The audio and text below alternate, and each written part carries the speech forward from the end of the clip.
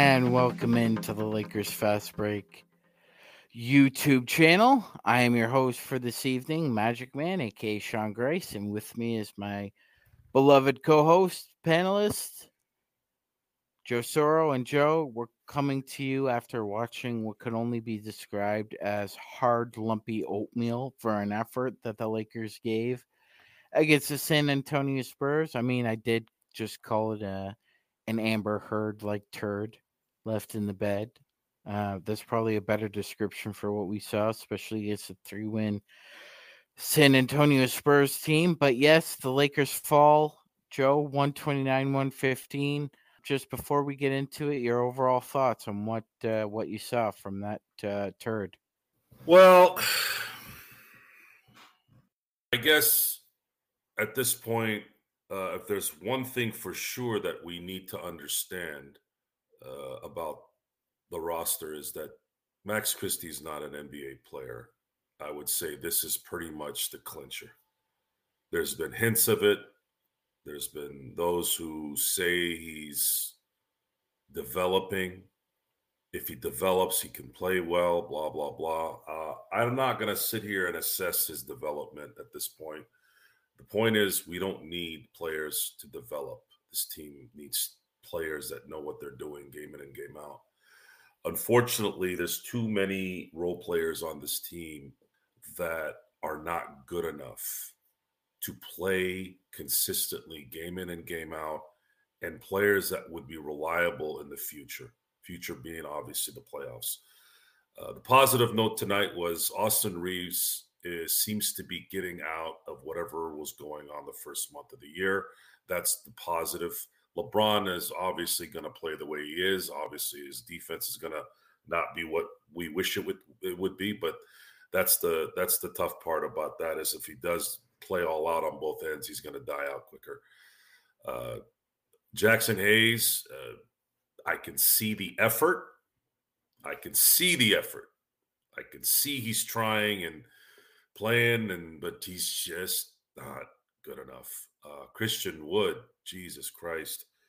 I don't understand what's going on with free throws with him and this team in general, but it's a dagger to the heart when you just keep missing not one, but two free throws in the same stance. That's essentially a turnover. When you miss two free throws at once, that is a turnover in my book, and it's a turnover in many people's books. So imagine that. If you counted that deficiency, you are adding to negative plays during the game. The play that really bothered me was the last play, and this has been going on for a while. The last shot of each quarter. This coaching staff and this team's inability to lock down on that shot is abhorrent times 10, and it needs to effing stop. It's like the last 5 seconds or 10 seconds of a round in boxing. You ever see those guys really go at it? Can you at least in the last 5 to 10 seconds of a last second shot each quarter, can you play defense like it's the last thing you're going to do so you can at least have a chance at stopping that? So they're down 2, and then they allow a 3-point play to go into the half. And I knew at that moment the Lakers were going to lose because they came back. I'm sorry, they were down 4.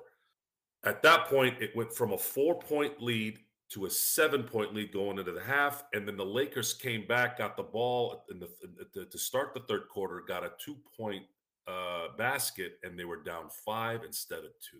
It makes a difference. The little things make a difference.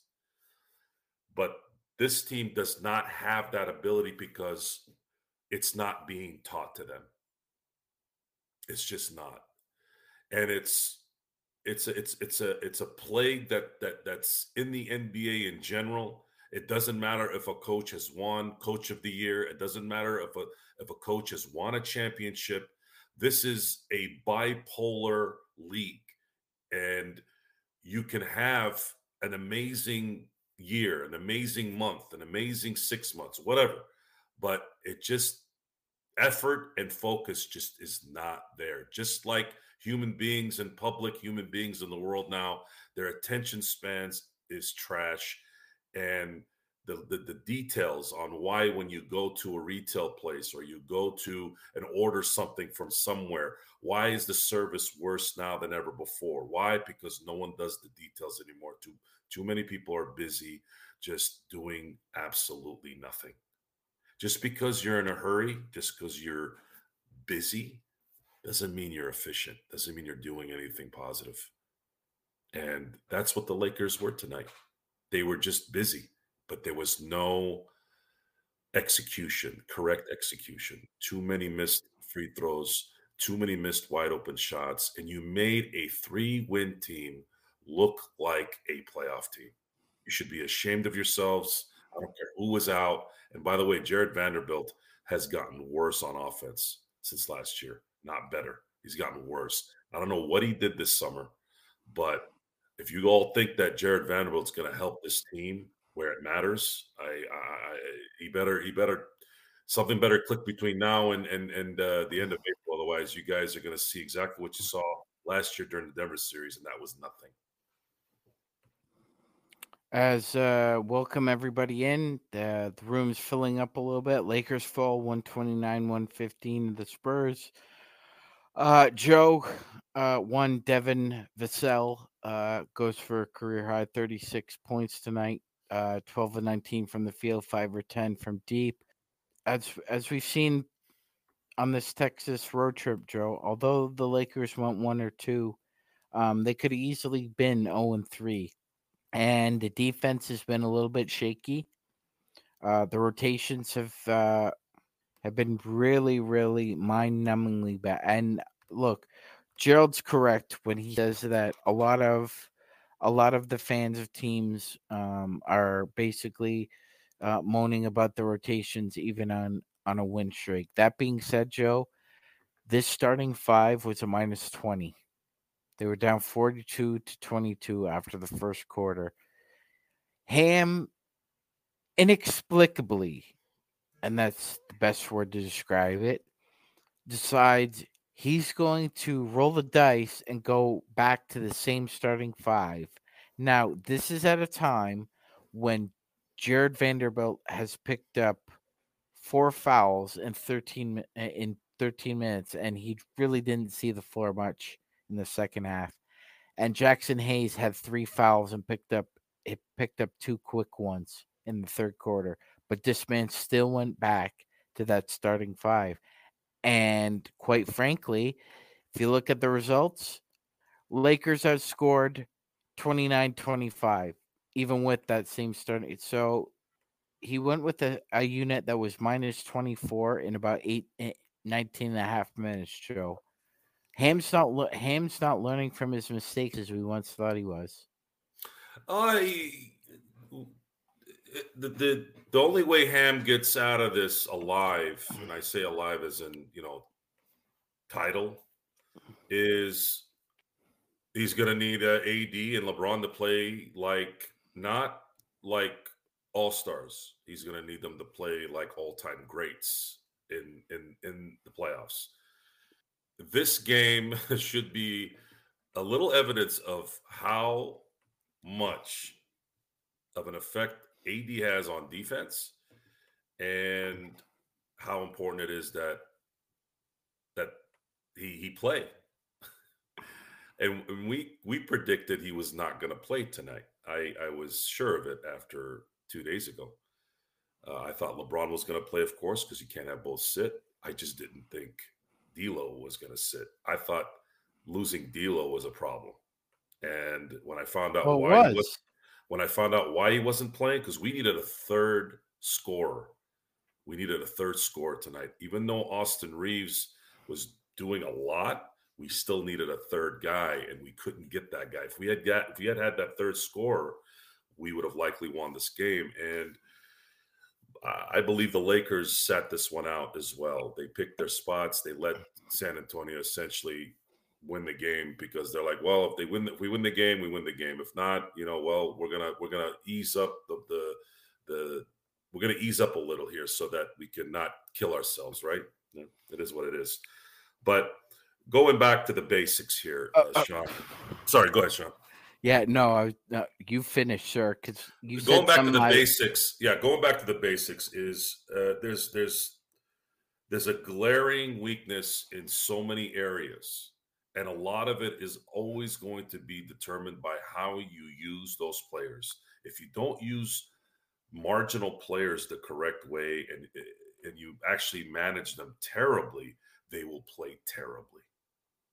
And from a coaching standpoint, we're not getting anything in terms of any relevancy in a system or any kind of usage that would benefit a particular player's skill that isn't LeBron James, Austin Reeves, or when D'Angelo's playing, or obviously Anthony Davis. So right now you have really four players that can play basketball in a normal setting every game. Whether they're playing really well or really okay, that's irrelevant. The point is you can stick Austin Reeves in the game, and Austin Reeves is going to do Austin Reeves things. D'Angelo Russell, the same thing. LeBron and AD, obviously the same thing. But everyone else, it's just an absolute crap show. And if you're not going to put these players in the right positions and coach them up, they will do nothing for you. They will do nothing for you. The Lakers' only chance of winning a championship this year is to get a third scorer that's consistent when LeBron sits. They need that guy, and he's probably going to need to be an all-star type player.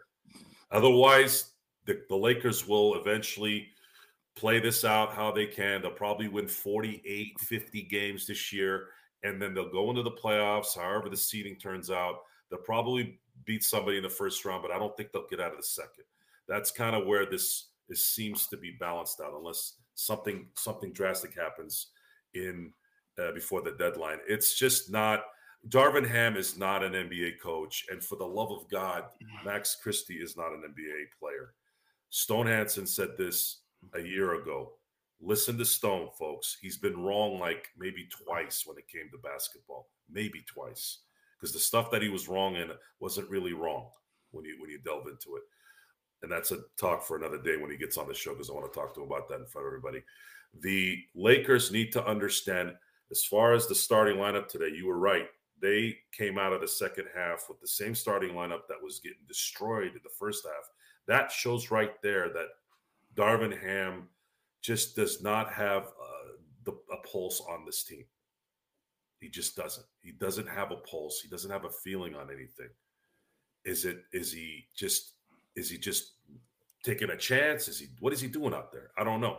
But he's not a good coach, not a good head coach. And the sad thing about Joe, it's coaching malfeasance. Like, there's no way he could explain to you or me, to members of the audience, that somehow playing Max Christie, Jackson Hayes, Christian Wood, and Taurean Prince together is a good basketball strategy. It's not. It's not. No, it's not. Now, let's say there's a defense to Darvin Ham, right? Let's say you're one of those people who's positive and wants to look at things with the half full glass, right? So you're going to come back with a reply. Joe, you're being unreasonable. Anthony Davis was out, Reddish was out, and D'Angelo Russell was out. You're essentially telling me that three starters are out. What is Darvin Ham supposed to do? I'll tell you what he's supposed to do. You do not play Max Christie with Jackson Hayes and Taurean Prince. You put in Rui somewhere in there, and if you have to move the parts however you want in that situation, fine. Let Austin play the guard role. Let him play the guard role. And if you need to play another guard, obviously you got Prince. I know he's listed as a power forward, but this is a freelance NBA culture now. You don't really need to designate anybody a specific position. But playing Max Christie was a really bad move. You didn't have a choice with Jackson Hayes because we don't really have another center. And I'm sorry, Christian Wood is just not hacking it at this point. Pardon the pun. Maybe he is hacking it. And then Taurean Prince, Taurean Prince is that guy that can still, in some cases, hit that bucket from three. So you have to play him in this situation. But putting Max Christie in the beginning of the game and then not learning your lesson in the second half, that is a bad coaching decision. And it cost you this game, especially after they had come back. And the little things are what bother me more than the starting lineup. I never really talk about starting lineups. To me, you want to start the team with something, fine. But will you adjust when you see stuff that's not working? That's when you got to get on those guys. And you guys need to figure out, and I say you guys as in the Lakers team, when are you going to figure the deficiencies out that are the basic deficiencies? Can you guard a team for 10 seconds ever really hard? Why can't you play defense really hard for 10 seconds at the end of every quarter? I would love to get a statistic this year. I don't have the time. I wish I did. One of the reasons why I mentioned Stone a lot is Stone used to watch 13 hours of basketball every day. That is the greatest source you could go to in terms of information because he knows all that stuff. I unfortunately can't watch that much basketball. I have to make a living. I can watch maybe 2 to 3 to 4 hours of basketball. I'm not going to get everything. And even that, in some cases, sometimes I don't even watch basketball if the Lakers aren't playing because, again, I don't have time. But there isn't enough speed and efficiency being brought together here. If they were competing and then they lost, I've told you guys this before. You guys saw me not even be able to speak when they were after the Dallas game. Why was I upset? I was upset because Dallas had to make every shot that ever was created for them to beat us barely. And I was angry at that. I wasn't angry at the team. The team played well. They're in a hostile environment, and all of a sudden these guys are making things. They all turned into Larry Bird and Steph Curry. So, but in these losses, the differences between these losses and those losses is you're playing a 3-win team and you still have LeBron James. You should win this game if you have just some semblance of some kind of a system that's articulate, that's effective, something. This is Raphael from NBADraftJunkies.com, and you are listening to the Lakers Fast Break. Check out what's been going on with the Pop Culture Cosmos Show and the PCC Multiverse. If you have a better movie in the can, why is that not the movie that you released in the first place? I would say it's more culturally relevant than The Simpsons and Rick and Morty. Like, it has become a staple of American entertainment. I think Dragon Age 4 is carrying the future of BioWare on its shoulders. That's the Pop Culture Cosmos Show. And the PCC Multiverse. Catch our shows on Worldwide Radio 7 days a week and wherever you get your podcasts. It's not as if the Spurs have been playing from behind for this 18-game losing streak. There have been times during some of these games, ladies and gentlemen, where they have had the lead and they've just blown it. And they almost blew it again tonight. Joe, there were 3 different periods, one before the half ended, one in the third quarter, and then a little bit before the fourth, where the Lakers were able to cut a lead from 18 to 8, or from 19 to 12, or from 16 to 10. But records were made to be broken, man. And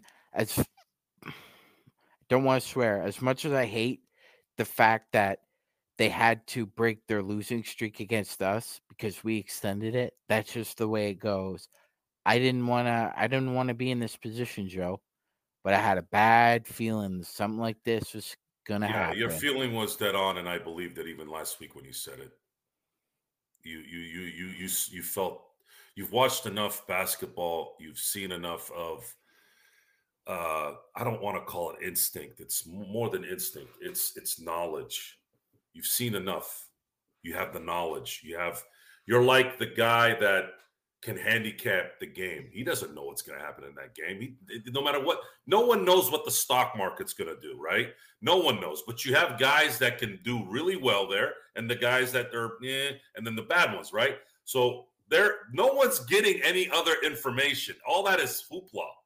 Heck, if you watch the Wolf of Wall Street, the character that Matthew McConaughey, that's true, by the way. That's not a joke. Like, no one knows if it's a woozy, it's a woozy, it's a woozy, it's a wazi. No one knows, right? That's It's right, true. Joe. It's That's true. True. It's 100% true. But you've watched enough. You've felt the feeling. You've had the just the sense and the knowledge after how many years, and knowing that, yeah, this is not timing out really well. We know they're going to start resting guys that week. And of course, that's what happened, and it cost them. And that's the problem with not having a consistent, knowledgeable system where you can kind of plug and play. And you're not expecting, obviously, Jackson Hayes to do what Anthony Davis does, but maybe the way he's setting screens up, maybe the way he rolls to the basket is the same way. It's just, it's going to be a little more difficult. You're not going to get 30 points from Jackson Hayes, but maybe you can get 12 points. You're right, Joe. And to take away a little positivity, at least Rui and LeBron were trying to attack. I mean, they were trying to be physical, especially against that team. But yeah, it's look, here's what I would have done. Okay, Rodell, and for anybody else out there, kind of defending Ham, basically saying, well, you know what, Sean, he was sitting out 3 guys voluntarily, by the way. That was his conscious, critical thinking to sit 3 people. So he puts golden handcuffs on himself, and people still want to defend his actions. After his starting 5 is a -20, he brings them out again in the third quarter, and they're already down we were down by 7. We were down by 16, like that, in the third quarter, like that. It's not a quick. The pulse isn't there. He doesn't make quick decisions. And most coaches, and especially in the NBA, and NBA has always been like this. Most NBA coaches are not good at coaching, being a head coach. And Joe, Dean Smith had a saying. He said that it was his feeling that the coach who called the first time out during a game was the coach that was going to lose. I'm not sure if you would agree with that or not. But well, the thing with Dean Smith, I actually am one of the few people that I believe Dean Smith sacrificed more titles due to the message. And that's something I think down the road we should talk about, because a lot of people are love Dean Smith. No one's ever said a bad thing about him. I'm caught in the middle on that one, but then again, I'm not nobody on that one. I'm not trying to drive the train up the tracks either. No, I'm not at all. No, I'm not. Right. Which again makes me, when we talk about, let's say, someone like Nick Saban was able to do both. Yes. See, and I'm sorry, folks, this is sports. You're supposed to win the title, right? It's a defining thing. And Joe, it's not just him putting those golden handcuffs around himself and not looking at his own mistakes in the mirror and saying, I need change. It was also his demeanor at the end of the game. He's smiling, he's dabbing it up with Pop and the rest of the coaching staff.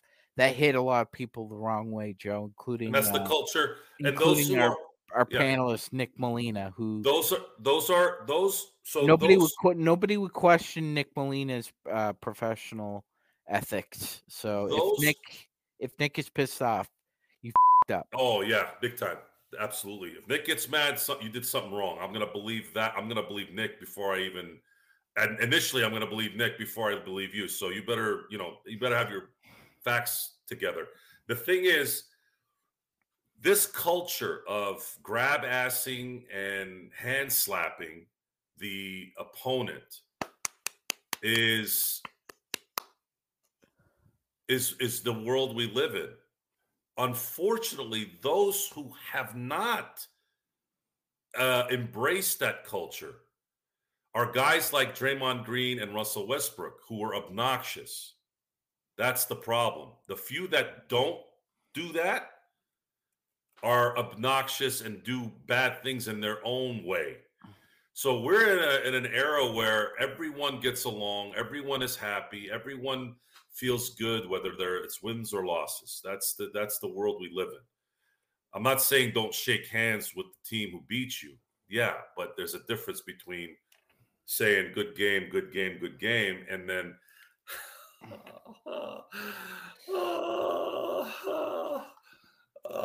yeah. You know, every time I see these guys, it's like they hadn't seen each other in 20 years. Mm-hmm. Yeah, it's one thing that it is a dog and pony show to me. Oh, hey, how you doing? Hey, it's like a high school reunion. It's like We'll Romy see you and Michelle. tomorrow. Yeah, it's like Romy and Michelle's high school we were coaching, reunion. together before, and now we're, let's have lunch. Yeah. Yeah, I saw you in Fiji in August. Yeah, all that bull crap. And then It's at the end of the day, Joe. It's really it's conceit. That's what it is. It's pure conceit and not understanding the moment. Because I mean, your fans are pissed off at you right now, and you probably don't give a rat's ass sitting in the office right now with your feet up. My guess is Darvin Ham doesn't drink beer, Joe. He strikes me more as like a Merlot, maybe kind of a Macallan kind of person. So I'm sure he's drinking his scotch right now and not having a care in the world, even though you just dropped a bad game to a bad team. And like you and Gerald are saying, now you're looking down the barrel of the back half of this month, which is harsh. It's harsh. So I hope they enjoyed that day off that they got, because we're gonna see the level of competition. the Lakers, I guess, didn't see the fact that we're at a very mediocre time in the NBA in terms of the distance between the top tier teams and the bottom tier teams. So these games will matter in 3.5 months. They will matter greatly.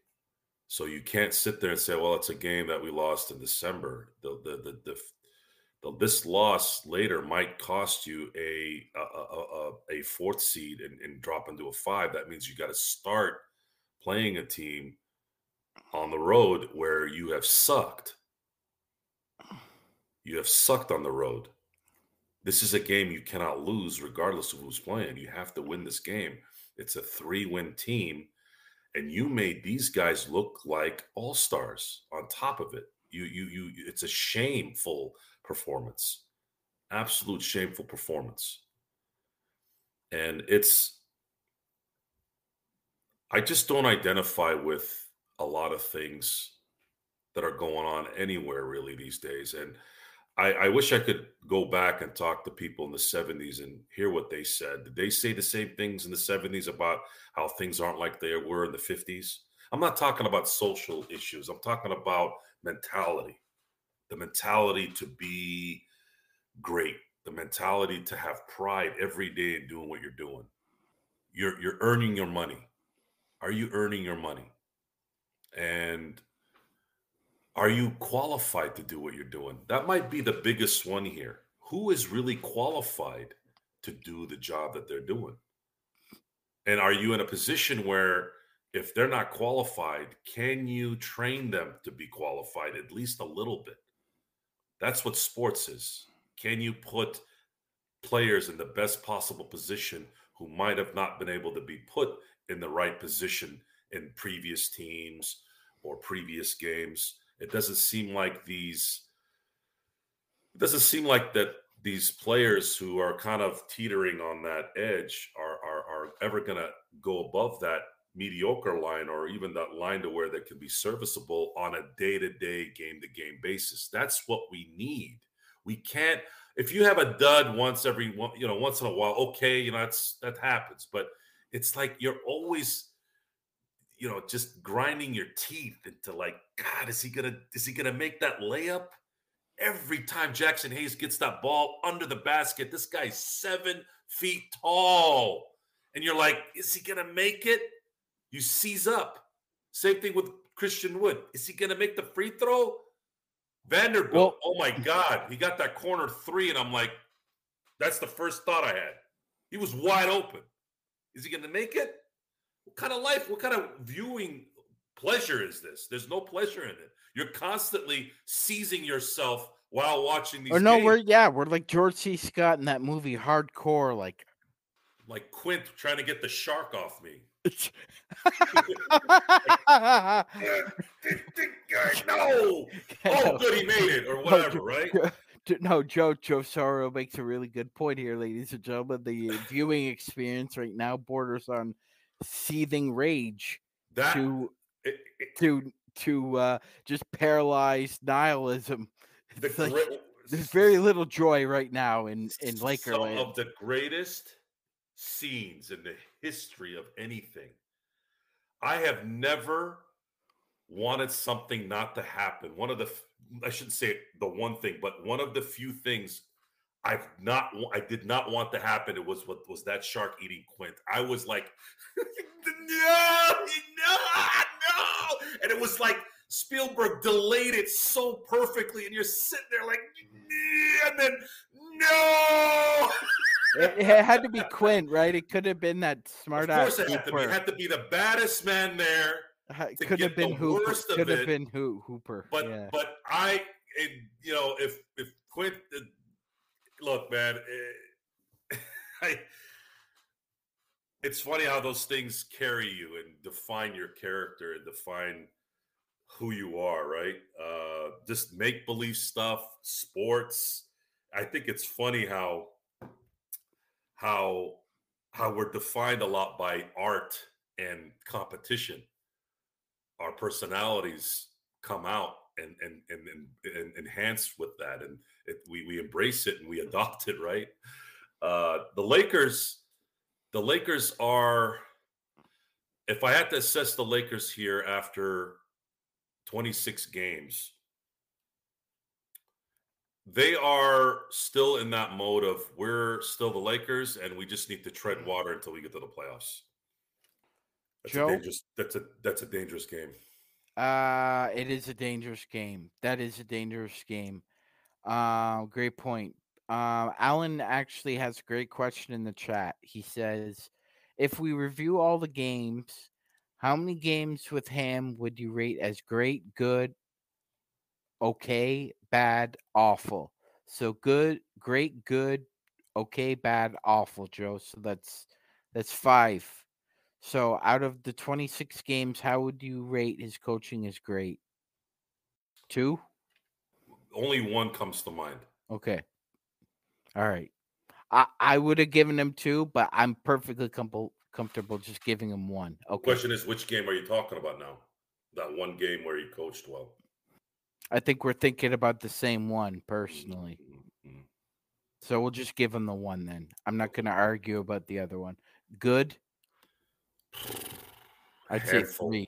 Yeah, 3 at the moment. Yeah, a handful. Yeah, I don't. So that's 4. So they played 26 games. That's 22. How many were okay? Maybe a third of them. Let's say 8. Yeah. Okay. So that's 12. We're down to 14 now. Yeah, 14 awful games. 14 awful games, and they've won some of those, obviously, but it's not good. We got to 20 likes, so I mean, I gotta call Joe Darth Rageous now. Darth Rageous of the set. It's a catchy name. I gotta admit. I need a good mask though. I want something that doesn't look like Donald Duck. No, that's good. I you know what? You should probably try and go with inspire. You know what? You kind of remind me of somebody who would like hang around with Darth Maul. Probably Darth Maul, who like really did. Other than Kylo Ren, he had the coolest mask. I'd say because it was natural, right? And the Darth Vader had, and he could probably make really cool masks. I'm not saying that you can't. I mean, Bane in the Dark Knight Rises was a damn good mask. I even played him or I was him for Halloween one year too. but I like the natural, whatever the species he was. I like the Wolverine. That's a natural thing. He's not wearing a mask. So I would probably be more, if I had to pick a facial, iconic facial look, I would probably lean towards more of some kind of specific, maybe alien look, something that looks really, really cool. And Darth Rageous, I mean, it's a little, redundant. All Sith lords or Sith, all the Sith guys are all angry. So, but Rageous is good. It's original. I like it, and it flows. And some days the rage is there at full throttle. Some days it's not. Monday's game was worse. It's probably the worst game I watched this year, and it had really not a lot to do with the Lakers. It was more my hatred for the Dallas Mavericks, because they play like garbage against everybody except the Lakers, it seems, and it just drives me nuts. Yeah, Joe, shout out to Rodell in the chat. Actually, wanted to get his thoughts on here. Please stop telling me Wood is a shooter. If you can't make free throws, you are not a shooter. That is correct. That is correct. And we kind of kept hearing that in the offseason, Joe, is that the Lakers are going to need Christian Wood's perimeter shooting. They're going to need his perimeter shooting. Well, Ham decided not to play him in the first set, played him here, and Joe, well, the numbers other than his free throws look all right. He didn't play the way he's supposed to play. If this team's supposed to take it up another level, 9 shot attempts in 30 minutes, not getting it done. It's an interesting assessment on the, let's say, 2 players on the Lakers that were maligned before they came here. You had Cam Reddish, who was essentially dubbed a bust at this point, right? And then you have Christian Wood, who's played for several teams and couldn't sign a deal with anybody, right? And there was a lot of whispers on really what was the deal. This is a 27-year-old, skilled player who averaged double-double one year. What's going on, right? Christian Wood is who we thought. Well, he is who everyone thought he was. This is who he is. This is why he wasn't signed by anyone. This is why the Lakers were able to get him at the price they got him at. Cam Reddish has bucked the negativity a little bit on the defensive side. However, he can't stay healthy and can't do anything on offense, which means that will probably play a major factor when you start playing the elite teams who are coached well and when it's got bigger stakes. The Lakers do not have anywhere. They don't have anyone anywhere, and you can maybe throw in Austin Reeves a little bit of a bone if he continues to play like this, but he's still going to be a problem on defense to a degree. But you really don't have anyone other than AD and LeBron who you can rely on. Austin, just a little bit more, but that's it. You can't rely on someone coming off the bench and protecting leads or helping get that shot when you need it.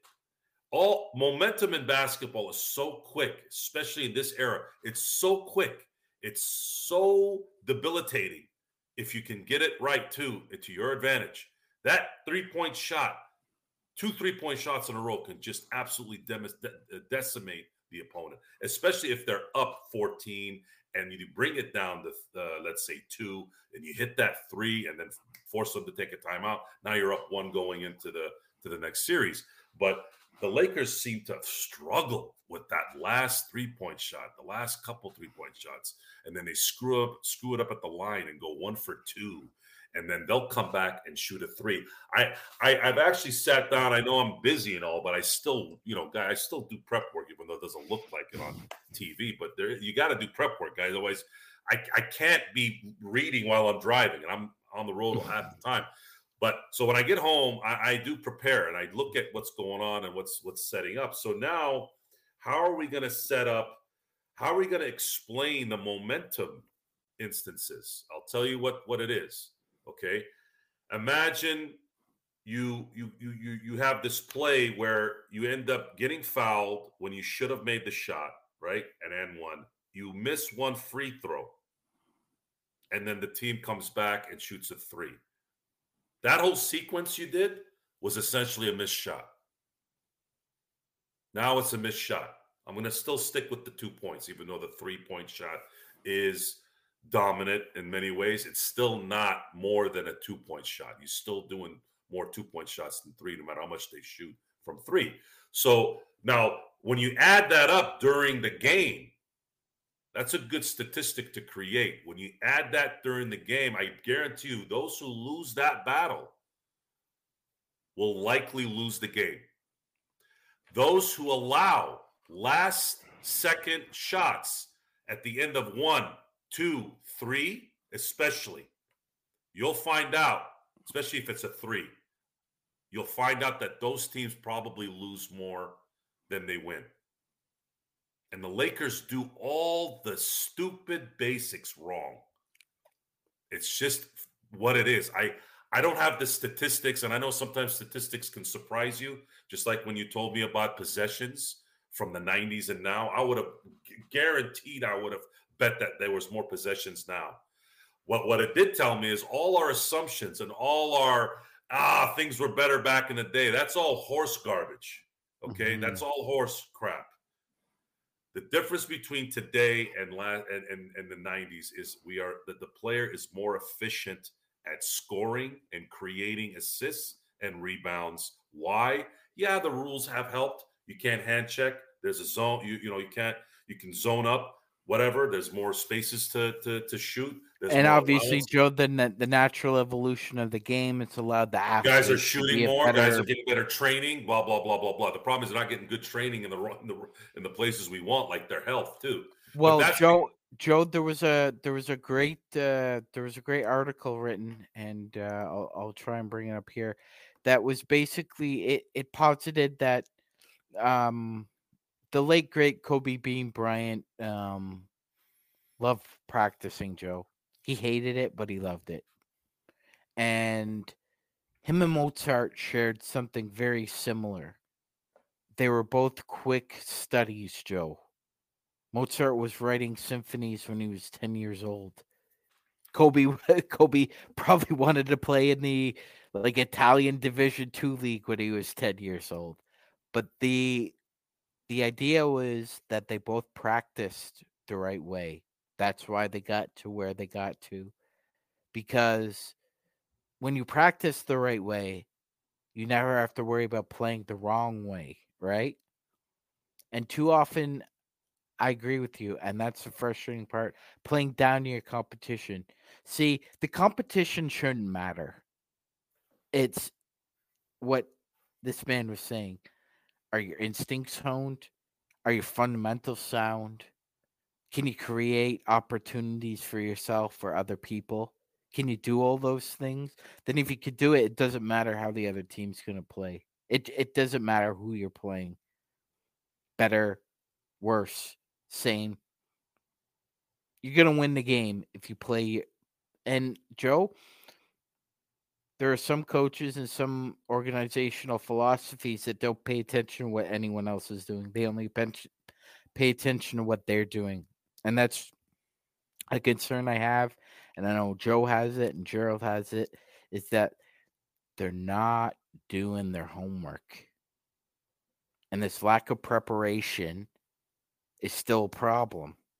Even with 3 guys out. Forget the 3 guys out. I just put that quote up from LeBron, Joe. He said that health is wealth, and it's going to be harder to win without 3 starters. And he basically alluded to the fact that they could beat anybody they want in the league because they've shown it in the in-season tournament. It's called resting on your laurels, my friend. They're playing like they're 20-6. That's how this game was. Actually, I don't even remember the elite teams ever losing games like this. And if they did, it was competitive. The Lakers used to lose to the Bobcats a lot, but they were competitive. And you can brush that off because if you've watched enough sports, you know there's always that one team that's your irritant. You get it. I get it. Like, that's common sense stuff. But when you're doing it every time to just anybody, it becomes now, are you really about doing this? What do you do?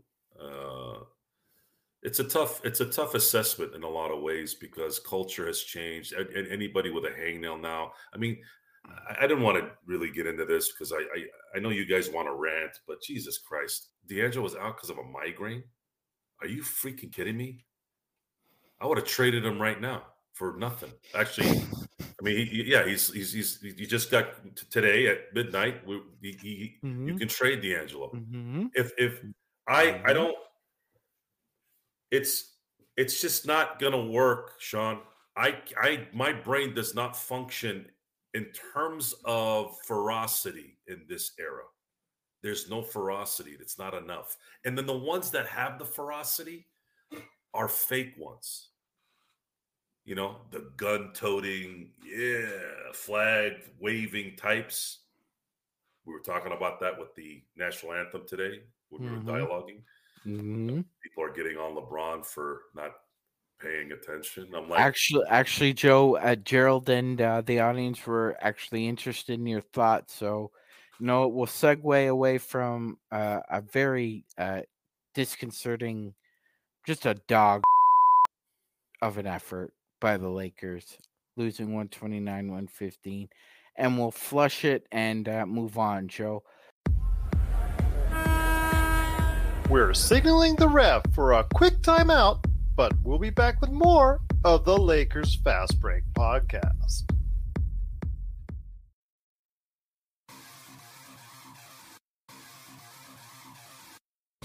Needing an edge for your fantasy football team? Listen to the guys at Inside Sports Fantasy Football for insight that will help you reach your league championship. That's Inside Sports Fantasy Football. Check it out today on your favorite podcast outlet. So, what were your thoughts when you initially read them about, the rancor and the kind of the hullabaloo made about what LeBron had to say about his kind of cloak and dagger entrances into arenas? so you guys can look at the catalog, and I've said this a few times here the last few weeks. I have gotten on LeBron on a lot of things. Like your family member and your friends, you get mad at your wife, your spouse, your girlfriend, your boyfriend, your kids, your friends, your neighbor, your coworker. Just because you call them out doesn't mean you hate them. This needs to stop. Okay? And I've gotten irritated to the point where, I don't want to talk to this person or support them. But guess what? I slap myself in the face and I go, stop being that guy. Don't be that guy. Okay? LeBron has made me very angry in some of his responses to some of the social issues that have gone on because he's not informed. Like most people. Most people are stupid. The only difference is LeBron James has 40 million people watching him through his social media, and then probably another 100 million in general, whatever, right? More than that, probably. He can sway things if he doesn't have the facts. And it hurts, especially when it's against the greater good of our culture in this country. He hasn't done that. And for LeBron James to get criticism, this guy can't walk anywhere in public without someone concocting some kind of imaginary assumption that he's thinking something. Like, you're all a bunch of Nostradamuses and psychics. Okay? Yeah, it's like they think they're children of the corn. Every single time this guy walks outside, he's got every eyeball on him. And the second he sneezes left, he's a communist because he sneezed left. Okay, relax. This guy can't move without somebody thinking something. Enough already. Cut the BS. 95%, if not 100% of the people that are sitting home when the national anthem's being played, I'm going to repeat what I said in our discussion, are flickering their you-know-whats, drinking a beer in the other hand while it's going. So get off your high horse, get out of your glass house, find something else to be miserable about, because your lives are miserable, absolutely miserable. Know the difference. You've heard me say the word context, right? Context, okay? You had an argument on some of the other stuff that gone on. I'm not going to get into it because I don't want to get into it. There's arguments there. I'll just put it that way. But this guy's walking in, trying to find a seat while 1,000 people are looking and taking care of somebody. What do you want him to do? What do you want this guy to do? You guys are criticizing Giannis now, and I'm not going to say he didn't act like a complete jackass the way he ran, but I'm also not going to sit there and say Giannis is a lost cause. You guys are creating a nice guy into a devil now because of all your garbage. This is what you guys do. You did it to Kobe. You did it to you were doing it to Michael Jordan in the 90s. And I say you as in media and the public, because they're just so enamored with these guys and they want them to be perfect. And the second they're not perfect, oh my God, I can now take this out and make my own little side hustle money so I can get clicks or get articles read back in the day. It's like it's like garbage. That's why it's important, folks. It's very important. If I can give you any advice in life, be an a-hole at the beginning, even if you're not, because then they can't come back at you. If you notice, Dennis Rodman, when he went wackadoo, every time he'd say stuff about Mormons, he'd say stuff about white Larry Bird and this and that. Oh, this is Dennis Rodman being Dennis Rodman. You know, Dennis Rodman. Be an a-hole at the beginning, because then you got nothing to go. They can't go back. They can't go back. That's it. And, you know, treat the people who deserve it right. There is a balance like everything else in life. So it's nonsense. I actually try to not click or watch or anything like that, because the moment you start getting into that, guys, I have avoided TV as much as I can. The pre-games, the post-games, the halftime shows, because of the utter idiocy of the dialogue from so many great players doing analysis. I mean, the second I get to a point where I'm like, all right, I want to watch something. I want to see what's going on. I've been gone all day, and this is like a 20-minute blip where I can catch up. Then somebody like Kendrick Perkins comes up and starts talking about how Draymond Green is the greatest big man of our era. And I'm like, oh, my God, you stupid moron. We're not talking about Draymond Green 10 years ago. We're talking about, why does he keep kicking people in the nuts and slapping them in the face? What does this resume have to do with it? This is the problem. Get to the source. Talk about what happened. Stop telling me about what he did 10 years ago. You know, Pablo Escobar was one of the biggest philanthropists in Colombia. You know what he also did? Killed families on the side. Yeah. Okay? Wake the F up. Stop wasting your time with nonsense. Focus. When we do the show, we're talking about tonight and a few things from before and after for reference. And just a correction off of playback. I believe Gerald had tentatively said that the game against the Knicks would be on Sunday. That game is actually on Monday, December 18th. So the Lakers will have another day off to help prepare for the Knicks. Joe, as they welcome the Knicks into town, what do you hope to see from the performance at home? Because it's going to be the last home game for a bit here. I'm going to tell you right now, if they leave those guys in New York open all day, it's going to be a blowout. So they better go home and they better be Velcro on Brunson and those guys. Otherwise, you're going to see more threes being shot. Because if I'm a coach and I'm telling these guys, hey, we got to prepare for the Lakers, I'll be like, listen, just move the ball, get the ball to the open man, because they ain't going to come close out that guy. They ain't going to close you out. You're going to have at least 2 player lengths to shoot a wide open shot. And by the way, just for the record, the Knicks are an okay team. They're essentially who we are. We're 15-11, they're 13-10. Both teams do good things slightly differently, but at the same time, Joe, like you said, if the Lakers just want to come and tiptoe through the tulips in that first quarter, it's gonna be a long game. It'll be a long game. These guys have the skill set. Because Brunson and the Villanova boys, they play to the hilt. They play to the hilt. Yes, and even though they're missing Mitchell Robinson, they still play hard-nosed defense because they have the coach who will beat it out of them if he has to. I'm going to marinate on this for a minute. I don't really know how it's going to play out on Monday, but they have to take advantage of this next 2 games. Otherwise, if they lose on Monday, these are 2 losses that they have that become bigger losses down the road, huge losses, especially after the gauntlet that they're going to have to run, the triple threat after that, after they play the Bulls. And hell, they just lost the worst team in the NBA. Bulls, at that point, we'll be looking at, are they going to lose 3 in a row? The 2 bad teams out of the 3?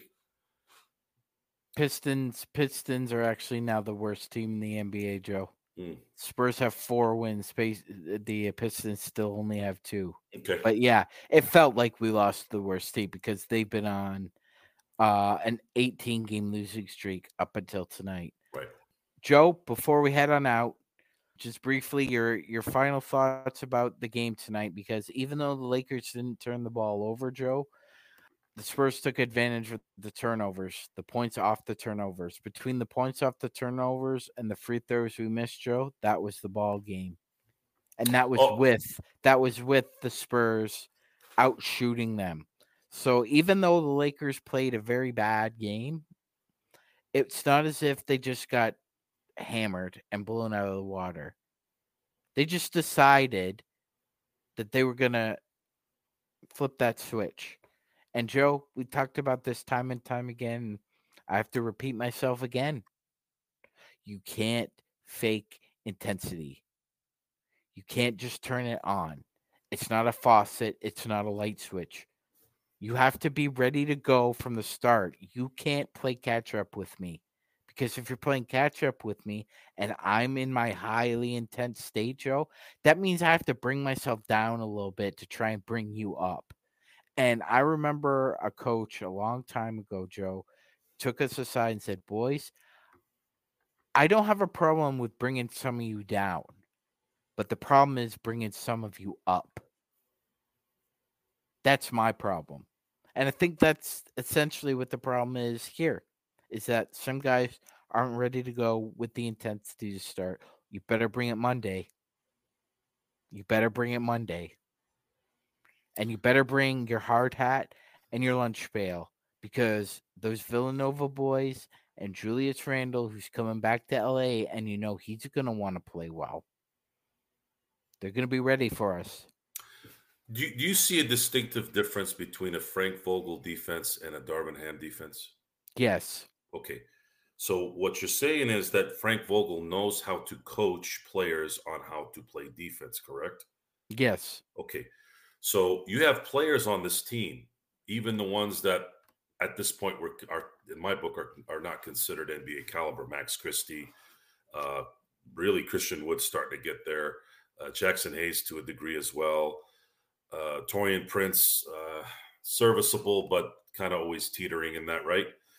The easiest way to be productive is to have that intensity in areas that require intensity, absolute intensity, which is the defensive end. These guys are all elite athletes. You don't play basketball unless you're an elite athlete. Larry Bird used to get, he's slow and can't jump. I saw footage of Larry Bird doing the fast break and getting to the paint. I don't know where that came from. Just because he's not Dr. J or Byron Scott doesn't mean he's not athletic. You can't play this game if you don't have some athleticism. That never made any sense to me. And in this case, you do have guys like Christie, Jackson Hayes, guys that are tall, guys that can move, guys that are athletic. They don't have the talent to be what we need them to be. But if you put them in the right position, you can at least get something for it. But they're not being put in the correct position. Just a simple defensive scheme that can adjust could have avoided a lot of these open threes. You're blaming LeBron for not playing defense, and in any situation, I would agree with that. The problem, guys, is we have an anomaly in our hands. We've never seen a player like of this caliber play 21 seasons. And really, he's played 25 seasons if you add his playoff appearances. You can't jeopardize this guy in any way. You lose LeBron, you're toast. So you have to give that guy a little bit of leeway. But everyone else, if you're not going to coach these guys up in how to guard and how to switch and how to close out on players that are open, if you can't do it with athletic guys like Jackson Hayes, Max Christie, Taurean Prince, then what are you doing? Well, and look, playing zone is just a way of life sometimes. But you play a zone for one of two reasons. One, you're trying to get an offense into fits. Two, you don't have the requisite athletes to play one-on-one. Ham tried both, and it failed miserably. That was the only adjustment he made in the whole game, Joe. He went to a 1-2-2 zone for about 4 minutes until Pop told Devin Vassell how to break the code. He unlocked it, and then that was it. You said something about a half hour ago about the first person who calls a timeout is the one that's quitting, right? Yes. So to me, that's what I feel about the zone. When you don't know what you're doing, typically, not all 100%, but more than not, when you start throwing in the zone, that means you don't know what the hell you're doing. The zone, if I had to put an analogy to it, will work when it does work, kind of like the way the Wildcat will work out of nowhere.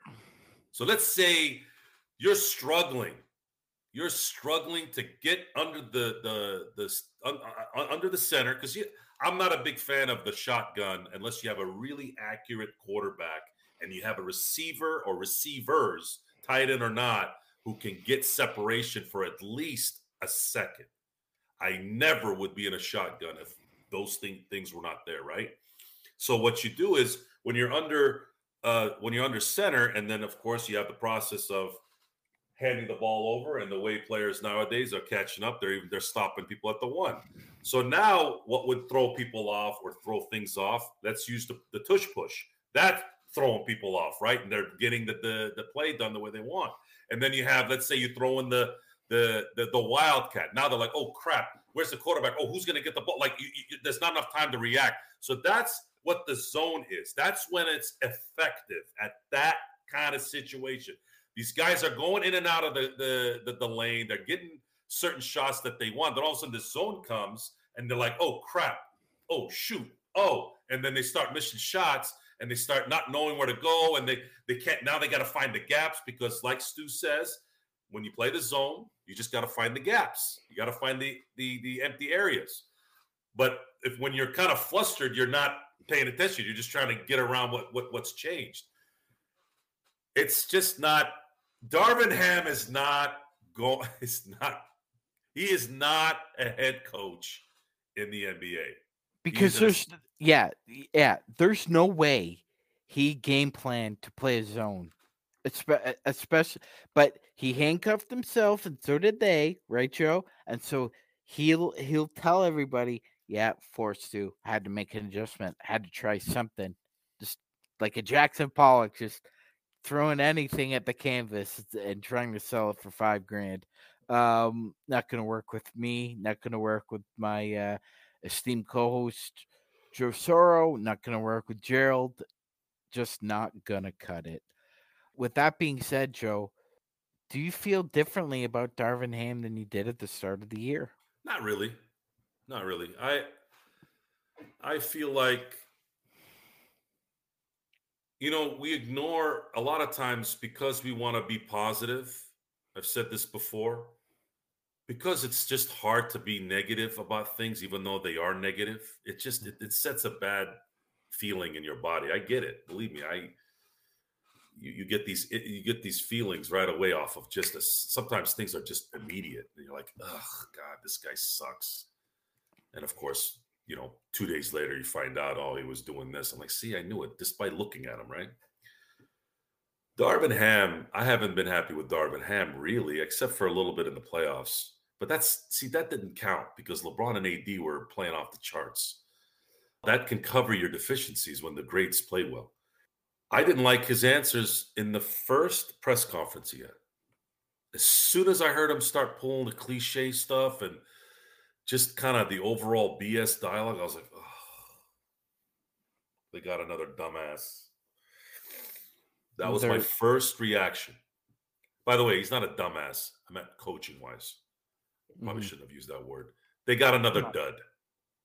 They got another dud coach. And man, have the Lakers failed. They've gotten some good. They've gotten some. I don't count Phil Jackson as a find. He was available and they got him. Okay. Pat Riley, he was there. They gave him the job.